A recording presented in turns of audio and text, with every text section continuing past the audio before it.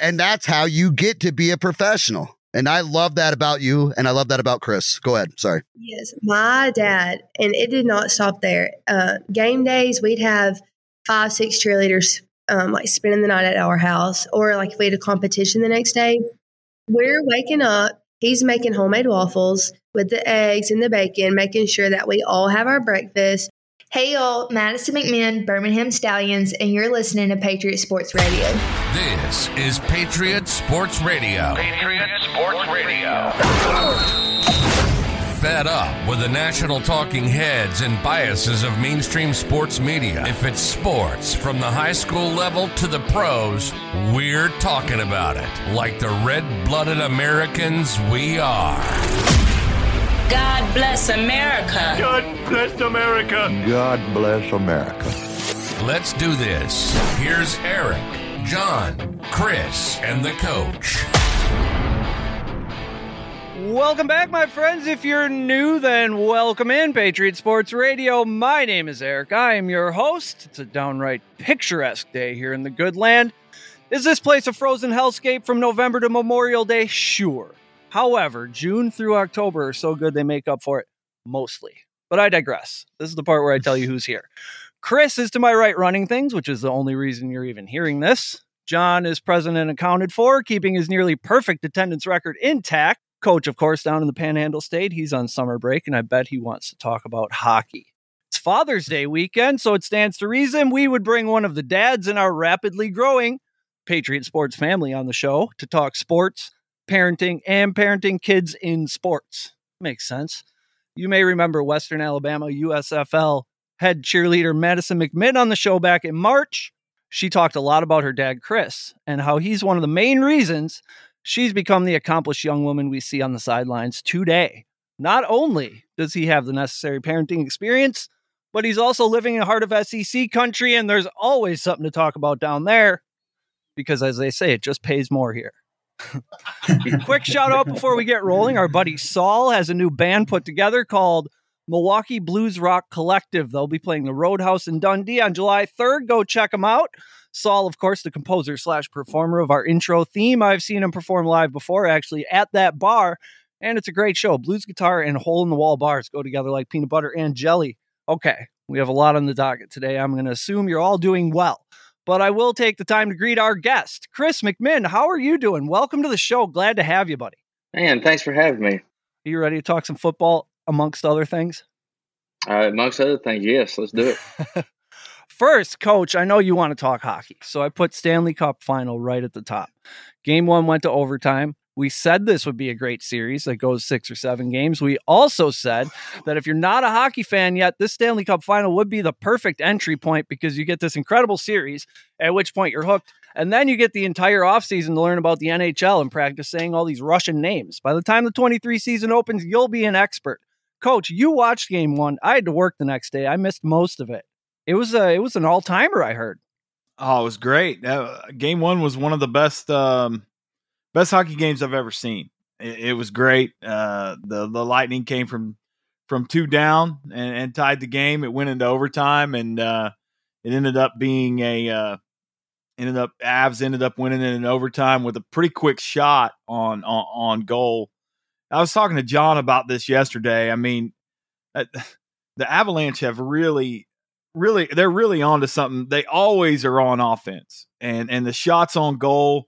I mean, I'm not by any means a seasoned hockey fan at all. In fact, I will readily admit that I got into this by chance during the playoffs this year, and we spoke on the show pretty extensively about how poorly marketed the NHL is. But you know, we got into this and really started watching the playoffs, and it's quality TV. I mean, these guys, man, they get after it, and the Avalanche, seem to always be on offense. Like I said, me and John were discussing this, and it's the shots on goal are one sided. The Avalanche have figured out how to play most of the game on their side of the ice. So it's. I don't know. It's going to be a great series. I'm excited. Definitely excited about seeing it and watching it. Yep. The thing that's great, and the thing I always explain to everybody regular season hockey, I don't sit down and watch a whole lot of games, but playoff hockey is just one matchup that's just one big fire drill. And when you get into overtime, then it amps up the tension even more. And you don't even have to like hockey. If you like sports, just the speed and the pace of the play is at a different level. And you talk to anybody who watches hockey, and playoff hockey is like in any other sport, whether it's one hole like golf playoff or whatever it is. There's just added tension in every shot, everything. And the thing that I like about these two teams is one is a defending champ. It's a two-time champ that basically willed their way into the final again. And then you basically have the presumptive best team in the Avalanche. So it's kind of like, this, what's the phrase, the immovable object, and then whatever that is on the force, unstoppable force and an immovable object. And the personalities are great too. So you throw in fighting, it just makes for just a great evening of entertainment. Avalanche outshot them 38-23, but the hits were almost dead even, 43-40 in favor of Colorado. Tampa won 36 faceoffs to Colorado's 24. I mean, they're evenly matched. They're both good at different things. The thing that I find so entertaining about it is at the drop of a hat, one team can get a massive advantage. Like you'll see the penalty minutes. And I've seen this happen a couple times. A guy will be tired and he'll fling the puck up the side and it'll go out of bounds. Basically, he has to sit out for the next 2 minutes. And I'm speaking in layman terms for people who don't watch hockey.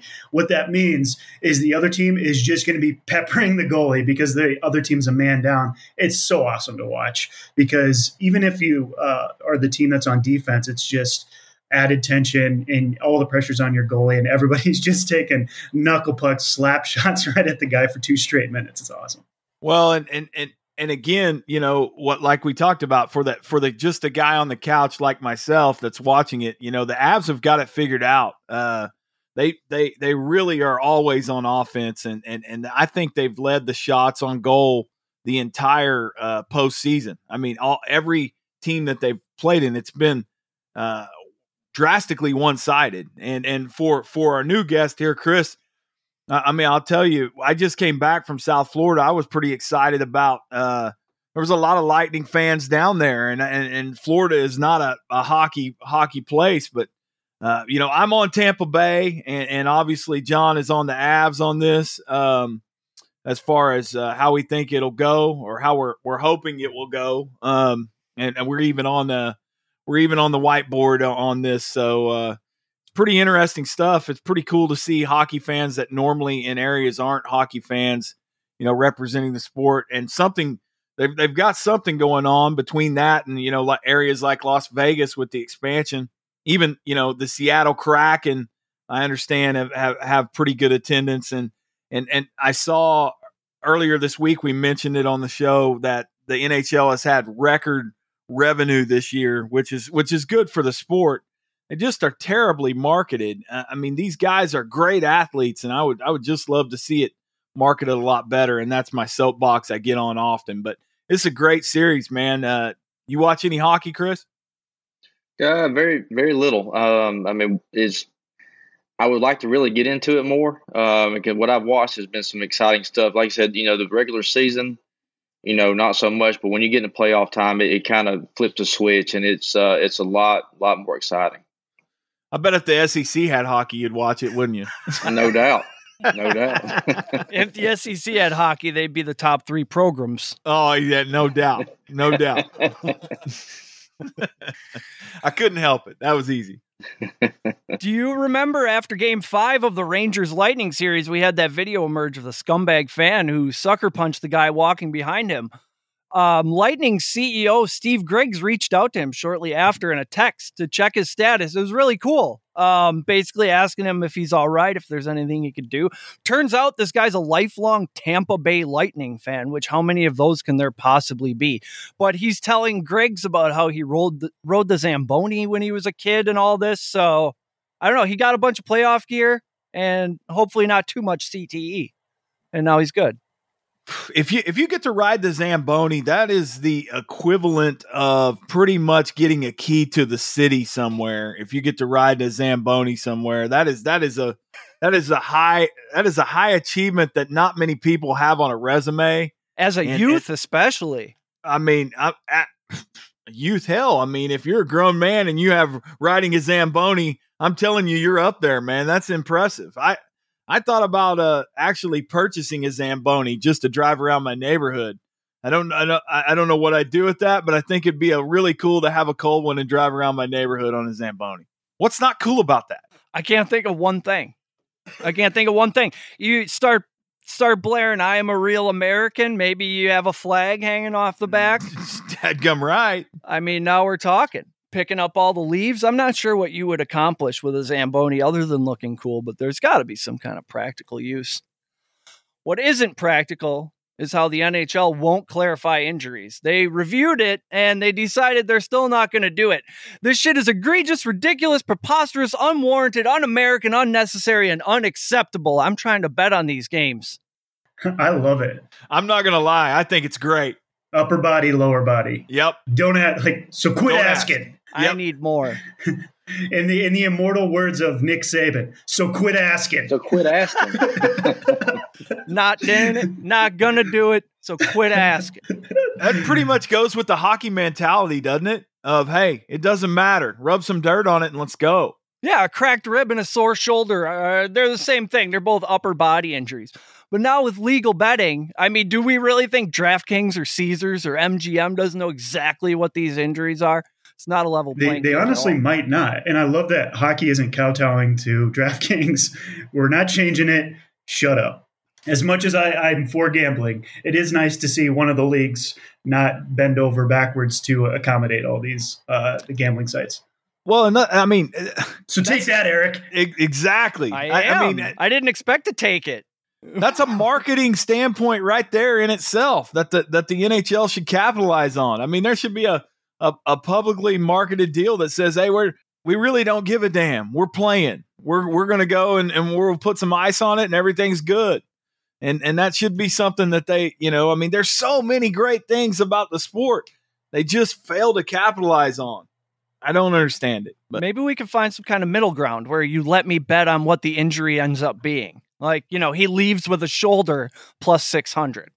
There is a little bit of, it's the only sport that fights. So if somebody's got a meniscus versus a calf versus an ankle or that, you can't tell me that doesn't come into play when you drop the gloves. How dare you bring logic into this argument? Changing my mind, you son of a bitch. You just take a helicopter stick right to the knee. Yeah. I came in here with an opinion, and you're not allowing me to stick to it very well. I can appreciate it. I can appreciate that. There's a little bit of something to that. I also saw yesterday. Did you see this? Did you hear about this? The Stanley Cup won't go to Russia or Belarus, I assume because they think it won't come back. Those fuckers still have Bob Kraft's Super Bowl ring, I believe. So they can't be trusted with trophies. I don't remember, John, do they still have the Super Bowl ring or did that come back? I have no idea. We still have a women's basketball player stuck over there. I would say bring Brittany Griner back, and then maybe we'll talk about the trophy. She's an American. We need to bring back the American. Never mind. She got trafficked with drugs. It's all good. Okay. Well, it was pot. At the end of the day, let's bring back the American. Respect Russia. The rules. In Russia, pen vape you probably. I mean, respect the rules. They have rules there for a reason. Follow them. Exactly. Yeah. He said about Russia. You've seen every movie with Russians in it. It's always winter. I'm not going over there, so it doesn't matter. But when you go over there to make money, you probably want to go by what they say. That's what I would do. Just a thought. Speaking of making money, SEC, things are heating up down there. First thing I have to ask you, Chris McMinn, October 8th, Tuscaloosa, Alabama. The Aggies are coming to town. Personally, I'm probably betting an alternate line of Bama minus 49.5. How bad is that going to be? Is Saban going to take this opportunity to make an example? Oh, he will. But the thing is, it's not really about Nick. That team, is pretty fired up. He's not going to say a word. The Aggies will get drugged that night. It'll be epic. That's a night game too, right? Oh, it's a night game in Tuscaloosa, and it's and I don't even know if they've even settled on a starting quarterback. They've got some issues. They've got. I mean, it's going to be bad. Coach, you look real excited about this game. I am not. I'm not really excited about this game. I think that I think he's right. I think Alabama, a night game in Tuscaloosa, a night game in any SEC school is a recipe for disaster. If you know anything about that, people will be marinated up all day, and it will be a live atmosphere to the 10th power. So we're not talking the regular, say, A&M on a Saturday afternoon against Mizzou. That's not the same atmosphere that we'll see in Tuscaloosa. It will be ridiculously one-sided, and I think that in the SEC, it's best not to taunt anyone, especially Saban or Alabama. Why on earth would you give them any motivation or any added incentive to come kick your tail? Because normally you're hoping that you catch them sleeping on the backside of something else. I mean, they do one thing pretty well down there, and that's win. And I will say that. And they're not the only school in the SEC that does it, which is what makes it a great conference. I mean, there's powerhouses around every corner. There's not many pillow fights there. So no, I'm not excited about it. I think that A&M will get drove in that game pretty hard. I think that Jimbo messed up. I think he spoke a little bit out of turn, and that's not me being a Alabama fan in any way, shape, or form. I mean, I just think that was a very very misstep on his part. Now, they say everything's fine. Jimbo was at, I think it was the SEC spring meetings, and any question he got about Saban, look at Chris. No, any question he got about Saban, he said, "Oh no, we're moving on. We're past that. We're moving on." But I don't think so. You don't believe it either, do you, Chris? No, they have Alabama's complete and undivided attention. This is week 1, is it not? Week 1.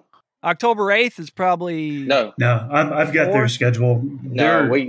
Tell me what their schedule's like. Alabama plays Utah State, then Texas, then UL Monroe, then Vanderbilt, then Arkansas, then A&M on October 8th. Now, Arkansas game, you better look out. Arkansas is going to be pretty stout, and if we overlook Arkansas waiting for Texas A&M, that could be a problem. Well, that is exactly what I was going to say. Is I get on the front side or the back side of that game, because there's going to be a target on that game. Yes, and the front side or back side will definitely be. It's similar to an OU Texas letdown. That's the best. The best hidden secret here in Oklahoma is get on the Sooners the week after OU Texas, whoever it is, because there's always a little letdown there. And he's right. Arkansas is a team that's coming.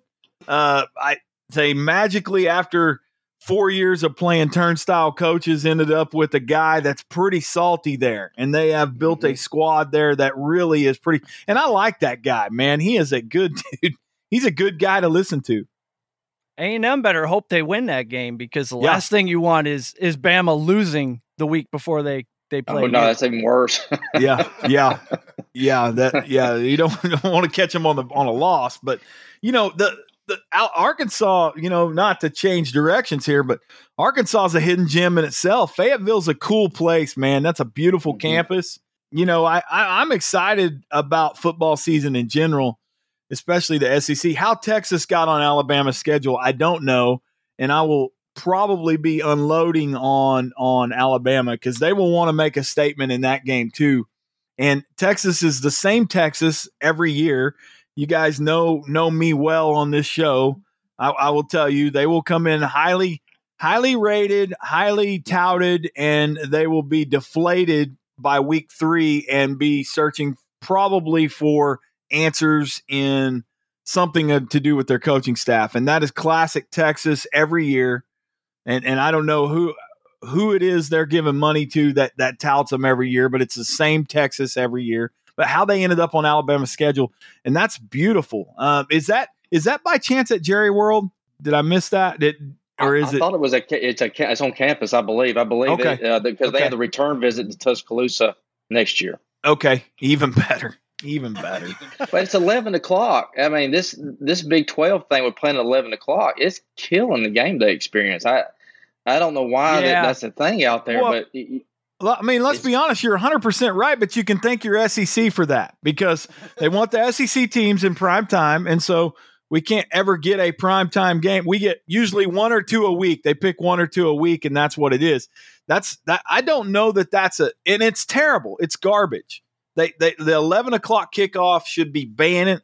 They should do away with it unless you're a non-Power 5 conference. If you're a non-Power 5 conference, feed the Toledo Rockets all the 11 a.m. Saturday mornings you want.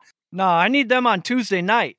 Well, and that's fine too. The MAC schools, let the MAC schools have that. But yeah, it irritates the crap out of me. The 11 a.m. kickoff is ridiculous. And I don't know why. I know why the NCAA does it because it's a TV thing and they want to get the max exposure for everybody they can. But the Big 12 is in love with the 11 o'clock deal, and I don't think it's because they want to be. I think it's because they're forced to be. And they usually get one primetime game on ABC or one of the prime networks. They get one 7 o'clock game, but that's how it goes. And it's terrible.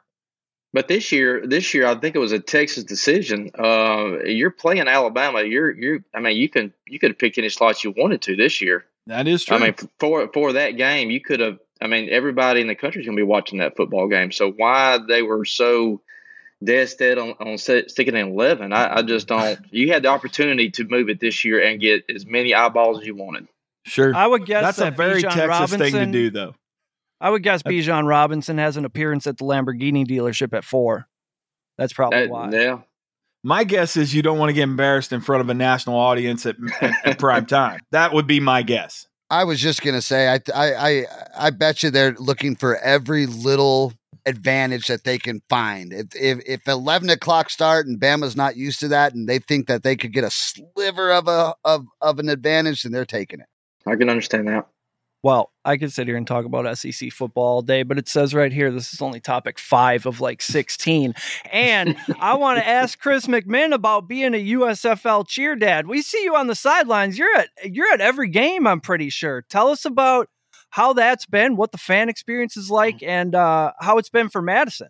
It's pretty cool, man, to get this USFL thing started back off. You know, that league started when I was probably 12 years old, and it's cool for it to come back around. And I think they got a lot of good backing for it, but stadiums haven't been very, very full. The Birmingham games, of course, have been, but the atmosphere and the on-TV product has been really, really good. So they've done a very good job with it. And Madison's having a blast, man. Today, I've already got my Birmingham shirt on, ready to go. We got a game this afternoon. The last regular season games, and she's really bummed out about it. She's really had a great time with it. She's flying up to Canton the next 2 weekends for the playoffs and for the championship game. So she's really stoked about that. But it's been a really, really good experience. Yeah, that's awesome. It seems like the USFL really from the start has been putting a lot of effort towards making the fan experience a positive one. And I think if they spread these teams out to their respective cities a little bit, you'll see some attendance. Maybe play in 10 or 20,000, seat stadiums, fill them up. Yeah. That's a lot better than a 50,000 seat place. Yes. For this, yes, that's exactly what they need to do. Give it a couple years to get the local following, get some rivalries built up, and we might have something here. Absolutely. There's some good players. Oh, yeah, there's some great players. So I personally would be asking these people at the stadium for unprecedented access to locker rooms and players, etc. Have you done any of that? Gotten in to explore the stadium a little bit? A little bit, not very much. I mean, just the way things are nowadays, they section things off pretty good. So, I get a little bit of behind the scenes from Madison about things going on, how it works, and she's got to see some things that a lot of people don't get to see, and it's been pretty cool to hear from her how things kind of actually work. But actually getting to see it would be cool to see it. No doubt, if I had a chance to, I would definitely take it. Yeah, I suppose There's no fun anymore in this world. You can't just walk behind barriers and get away with it no more. I just talked to Madison, a week or two ago. She made a little promo ad for us. She's such a cool kid. Let's turn it back to when she was a kid and got into cheer. When did that start? And when we talked to her, it sounded like you were right there the whole time. So you were driving her to every practice, and you were in her ear telling her to get better, etc. Yeah. Me and my wife, every step of the way. When you have kids, man, it becomes about them, and when it's important to them, it becomes important to you. And the biggest thing is just being there, just showing up. That's as far as being a dad, man, is just showing up most of the time. When this stuff got started, I had no clue about anything with cheer or softball, this whole girl world, but it was important, so I got in there and I learned. And following her sister Ashley and her around, and they probably got started, I guess, when they're about 4 years old, and through Little League all the way through high school at West Blockton, 4-year cheerleaders at West Alabama, and then Madison had the opportunity to do this, and it's been a really cool ride. And that keeps them on track academically too, having that structure and that practice. It does, and those cohorts who are also doing well in school and all that. It does, having that friend group. When they got to high school, the high school cheer coach, Tiffany Dodd, really inspired these girls. Her and Emily Ellis was her assistant, and they really inspired these girls and competing in the classroom, everything, to the point where my oldest daughter, Ashley, actually became a English teacher and a cheer coach.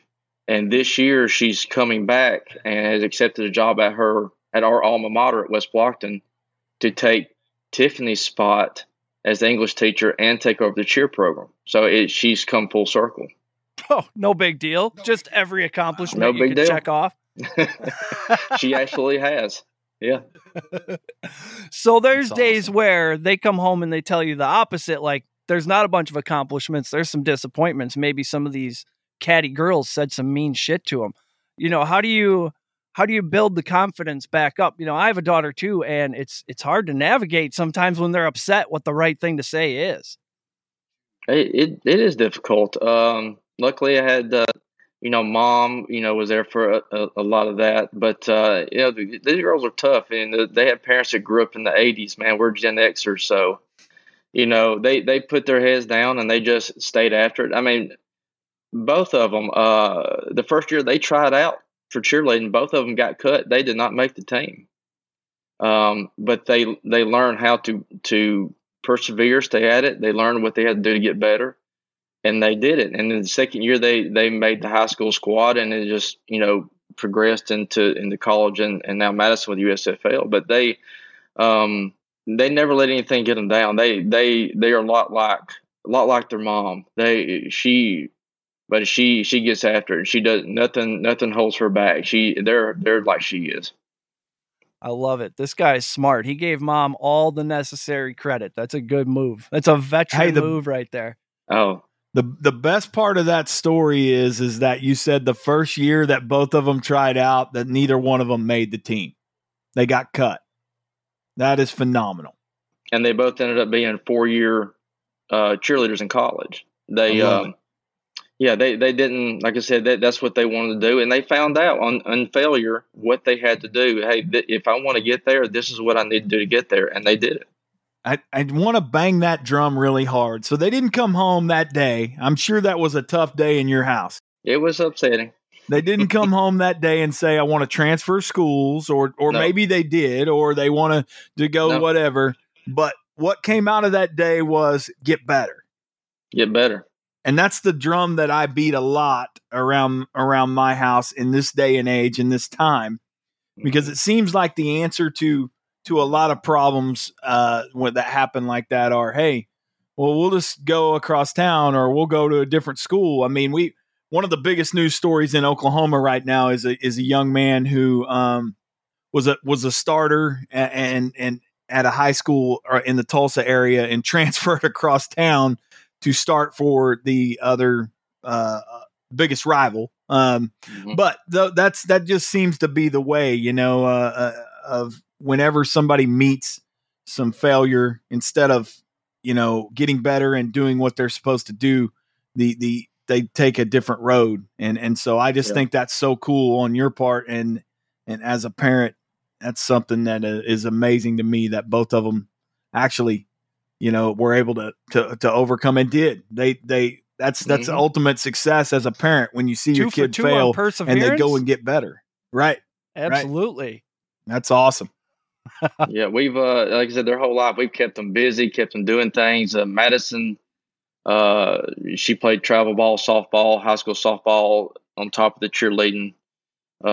So we kept them busy, kept them competitive. Man, they know what it's like to fall down and get back up, dust yourself off, and keep going. So I bet it's nice to hear the vacuum shut off out of your wallet too when you're doing those things, taking those kids all over, man. Because I've been there. I got 4 of them myself, and it is literally a great day when you can hear the vacuum tone down a little bit out of your wallet when the money keeps getting sucked out for this or that. You guys, Chris knows what I'm talking about. Yeah, maybe a little bit, man, but I've got daughters. I don't think that's ever going to shut off. No, that is true. That is true. No, sir. That is true. No, sir, it won't. Very true. I saw another kid on TV yesterday who was raised right, a Nationals fan, looked like he's about 7 years old, made a great over-the-head catch, and as he brought it back up around, just flawless execution. He caught this foul ball at the Nationals game, and Chris, if you can find the video of it, it was really impressive. And then I went down this rabbit hole of fans catching foul balls on Twitter, and there's a lot of crazy stuff when you search fan catches foul ball on Twitter. They don't all catch it with their hands. A lot of boobs, a lot of faces catching baseballs. Even if you go national specific, I don't know if it's that fan base or what. This kid's going to be in the league. This is going to be one of those like Tiger Woods videos or something where they say, remember when the MVP was just a kid in the stands? He's going to be in the league. I'm calling this right now. They just rolled all the footage of Steph Curry back when Del Curry was playing, and that's pretty awesome to look back at. Yeah, you love that stuff as a sports fan, but as a 40-year-old sports fan, that also makes me feel old when I see Patrick Surtain II out there. Or Gary Payton Jr. Yeah, and then you see Gary Payton with the white beard, and you're like, oh man, the glove. Yeah, that was my favorite player. Oh yeah. So that was a tough one to swallow. And I'm not even old. It's just like, wow. Maybe I am. Big Gary Payton fan, Chris? No. I was trying to go through my mind. The thing that I think about the most when y'all talking about that is probably Ken Griffey Jr. Yeah. Ken Griffey. Yeah, that was an all-time. They hit back-to-back home runs, did they not? In one of the great moments in all of sports. Yeah, that had been cool playing with your dad. One of the best folklore dad sayings is Ken Griffey Jr. supposedly used to just walk around the house and then hit stuff with a bat. And his mom was like talking to the dad and said, you gotta put an end to that. And he goes, why? It's such a beautiful swing. Yeah. That's a dad quote right there. Another quick shout out to Bob Allison, who attended his 3,150th Orioles game of his career yesterday. When you go to thousands of games, it's a career. I don't care what you say. Chris, Coach, we might have to get this guy on the show to talk Orioles baseball. I can't think of a better official person to have that conversation with. Any way we can work in Orioles baseball, I'm in. It's become collectively our favorite team. I know John agrees. Well, we're definitely moving on from the Cubs because they're embarrassing. Well, wait a minute. Wait just a damn minute here. Hang on. Let's not get carried away because let me just bang the drum of the Cubs yesterday. A 14 game winning streak riding high. Braves came in and the Cubs on a 10-game losing streak. And what happened there? Talk about the unstoppable force and the immovable object. No, I would say statistical probabilities kicked in. They're still a terrible team. I mean, they're losing by 10-plus runs. I can't do it. Listen, Linda, the rebuilding process is a process. Trust the process, man. Everybody wants to be a part of the result. No one wants to be a part of the dadgum process. Get on board like a good Cubs fan, sir. How dare you? Life is short, and I can't watch these Cubs. Listen. This is definitely a generational thing rearing its ugly head here. Goddamn millennials. I am booked in here and locked in for the long haul. I am not wanting some instant gratification. Next thing you know, the money's missing off the dresser. I'm telling you right now, it's going to happen. Just relax. Be patient, sir. We just listened to Chris tell the story. The girls got cut their first time. Now they're 4-year college cheerleaders. There's a process. Chris will tell you. That didn't happen overnight. We're not winning it overnight. We can't win it every year unless you're Belichick, but we're working on it. Listen to this. You're acting like I'm one of the Cubs. I'm not one of the Cubs. I'm a fan. Don't you love that when you're like just talking to a random person at work or something and they start yelling? Like they get so worked up. It's like, why are you yelling at me? Like I am this person you're talking about. Christian Yelich is good again. The slump is over. He hit 2 dingers on the last road trip, and he's got a 9 or a 10 game hitting streak going. Craig Counsell's just passed Gardner for most managerial wins, 564 wins for Craig Counsell. I remember when he took over, it doesn't feel like 564 wins ago or even games ago. Remember Ned Yost? Then he went down to KC and won a World Series with Lorenzo Cain, Alcides Escobar, a couple other pieces of that Brewers team. That was fun. I couldn't decide if I was enjoying that or if I just felt like I was watching, my girlfriend engage in sexual intercourse with a stranger right in front of me. But I know I didn't celebrate when they won. Remember Ken Maka? Oh, those were rough, the Ken Maka days. So I appreciate Craig. I hope he stays for another 564. Yelich is hitting the ball again. Let's give the Brewers fans their 2 minutes. Yep. And more good news. The Cardinals on Tuesday were 1 strike away from a no-hitter.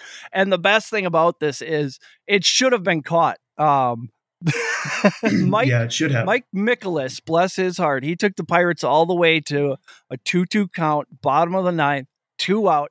He tried to put one low and away, maybe to get him to chase or, live to see another pitch. And legendary slugger Cal Mitchell. Yeah, Cal Mitchell. He went down and got it. Ground rule double, bounced over the wall. Good night. And the center fielder should have taken a better line on that ball and caught it. That's what made me laugh the hardest when I saw it. John, we can bond over this, right? The Cardinals suck. Forget the Cardinals, man. The weird thing to me is that would have been their first no-hitter in 20 years. Out of 21. all of the good Cardinals teams, they haven't had a single guy throw a no-hitter, and that's shocking to me. Also, in other Cardinals news, shocking Cardinals news, Yadier Molina is going to go on the IL. I thought that guy was indestructible, but apparently Father Time is coming in and wreaking havoc on Yadier Molina. As much as I hate the Cardinals, you got to respect what Yadier Molina is doing. I mean, how many hours of his life has he sat crouched down on his knees? I was wondering how you were going to phrase that and if you were going to find a way to make it not sound bad and maybe kind of. Yeah. But yeah, Carpenter never threw a no-hitter. Mm-hmm. Like these unbelievable Jeff Suppan, World Series MVP and complete scam artist who stole $36 million from the Brewers, never threw a no-hitter. That's insane. They turn out, great pitchers like Alabama turns out running backs. Well, they had the same 9 for like 10 years. I mean, not really, but it just seems like it because that's the Cardinals' way. They had the same old people every year that just would show up and you'd be like, God, is this guy ever going to retire? Molina's like that. Oh, I mean, I can't wait for his retirement day. And he's amazing, but he's a notorious Cub killer. Yeah. He's a notorious many people killer. He's going to be a hell of a manager someday. There were some Brewer killers on the Cubs who Derek Lee always got us. Alfonso Soriano and his oversized bat. Oh, I hated that guy so much. I didn't like him much either. Yeah. Me either. I was glad to see him go. I'll tell you, both of those guys, D. Lee. I sat next to a guy watching the Cubs and Rangers, and he said, earn your money 462 times during that game. And I had to agree with him when I left because that was back when the NL Central was stacked with first basemen. You had You had Prince Pujols, Prince Fielder, and Derek Lee. And one year, Derek Lee beat out Pujols for the first base All-Star game. And it was a little bit of a crime, but it was still hilarious. I miss Prince Fielder. God, that guy, he was an athlete. He might be my all-time favorite Brewer. Oh, he was amazing. He had the Chris Farley quality where he was a hefty guy, but somehow very flexible and athletic. Well, and was in the ESPN body issue, and he's a freak of an athlete. I'm not kidding you. He really was. I say that no joke. He really has a pretty impressive physique for a rotund man. He made some incredible plays, some diving and jumping grabs on first base that were just unbelievable. But I remember when him, Ricky Weeks, and Braun were all sort of coming up through the minor league system, and we were all up here really excited, like, oh, it's Cecil Fielder's kid. Holy shit, this is going to be amazing. And he came up here and absolutely lived up to it, smacking 15 home runs, bouncing them off the scoreboard. Those were the days. Ricky Weeks was even good for 5 minutes there with him and Braun. So that was a nice little run. What's your temperature, Eric, on those uniforms they got? The Brew Crew uniforms, Brew City or whatever they are? I don't like the light blue. They say the stripe on the side on the sleeves is supposed to represent a beer with foam. And it's very try hard. I don't like the light blue. I don't like how they forced the 414 into the MKE on the hat. I like the grill logo, the baseball that's actually a smoking grill. Love that. I'd get a hat with that on it. Everything else, not a fan. Let's talk about the Red Sox and your fandom a little bit. You are not some kind of bandwagon Red Sox fan. You've got a hat with a B on it that's older than both of your daughters. Yeah, the hat's almost white now. It's old. Like I said, me and my brother we chose a team. We don't live around anything, any pro sports right here in Middle Alabama. So we gravitated toward the Red Sox when we were, probably 6, 7, 8 years old, and we've been Red Sox fans ever since. Have you been up there, or are you making plans to get up to Fenway, see the Green Monster? Making plans. Hopefully, next couple of years we'll be able to just make a road trip up there and catch a game. Yeah, you guys are going to get up here. Also, you said to catch a Badgers game. You're impressed by Camp Randall and what's going on there, huh? Oh, we got to do jump around, man. My wife is locked and loaded. She's ready to go. Alabama travels up there in a couple of years, so we're coming, and we got to do jump around fourth quarter. Yeah, we'll have to get you guys in studio to talk to us. Absolutely.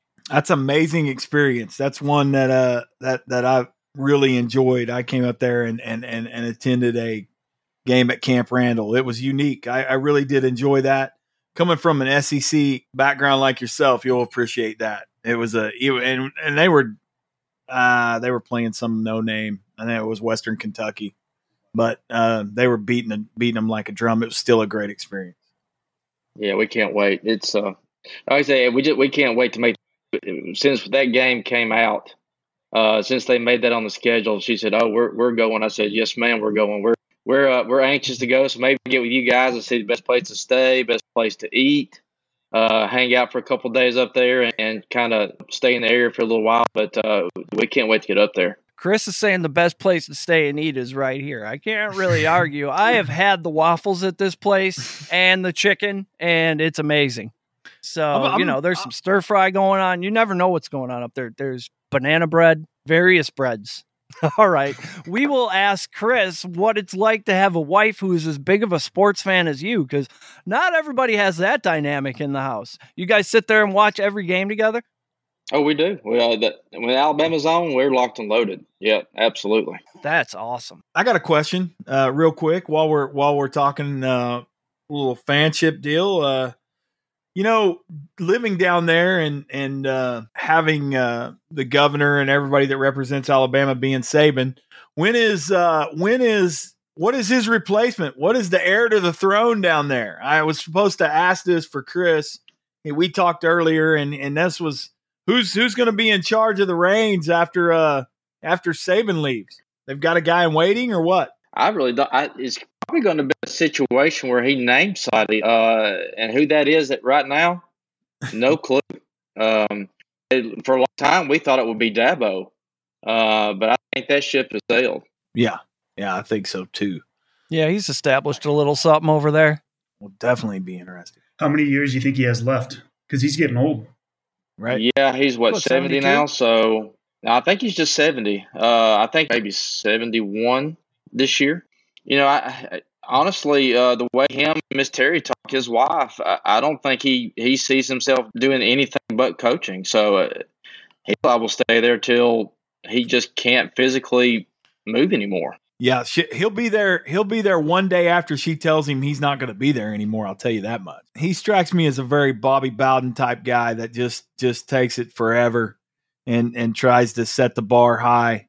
Bowden was similar in a lot of ways to Saban, especially through the era there where Florida State had built themselves into being a juggernaut, and they were the Alabama pretty much of that era.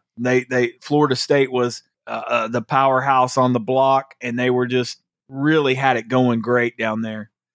So I think it will be a similar deal to that. Yeah, probably. Nothing much changes but the weather down there. I assume they'll keep the train rolling on time at Alabama. There's too much money at stake to have some Yahoo take over. You know, that's why Nick and Miss Terry will probably choose such a person.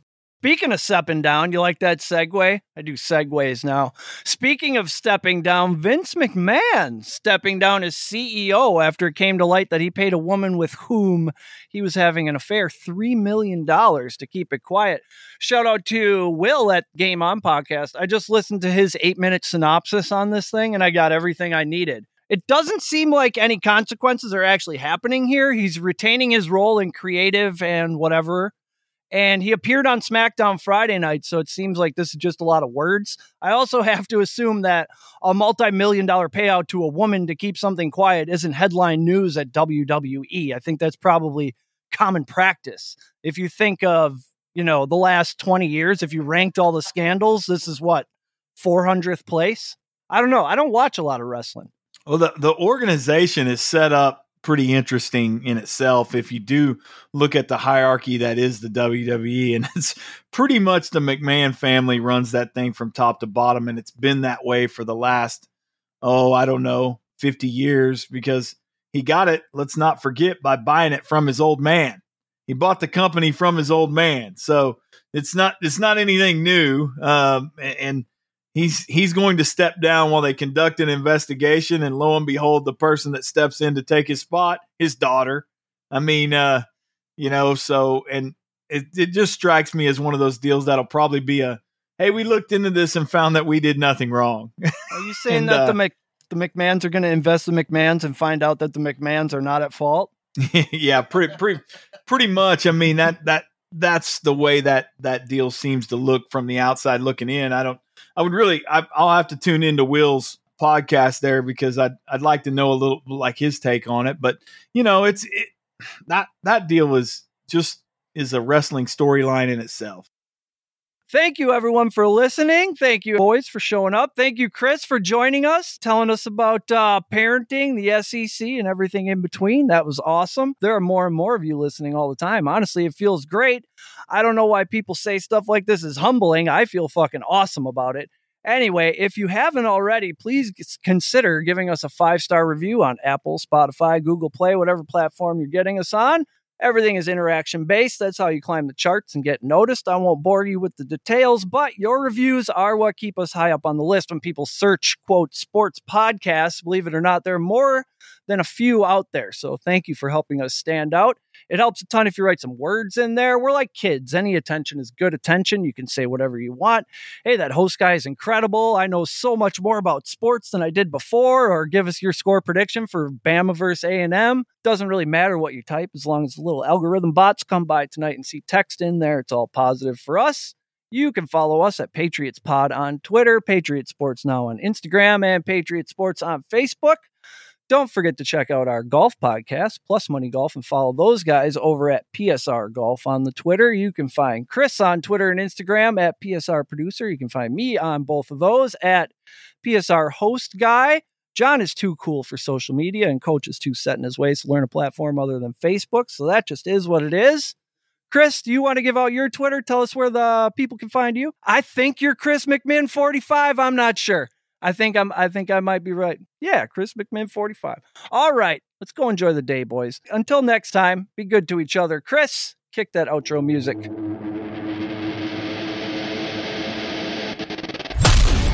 You've been listening to Patriot Sports Radio. If you're sick of all the national talking heads and biases of mainstream sports media, like we are, this show is for you. We hope you enjoyed it. Make sure to like, rate, and review. And we'll be back soon. For more content and merch, hit up www.patriotsportsnow.com. Find us on Twitter at PatriotsPod, on Instagram and Facebook at Patriot Sports Now, and on Getter, Rumble, and YouTube at Patriot Sports. Take care, and we'll see you next time.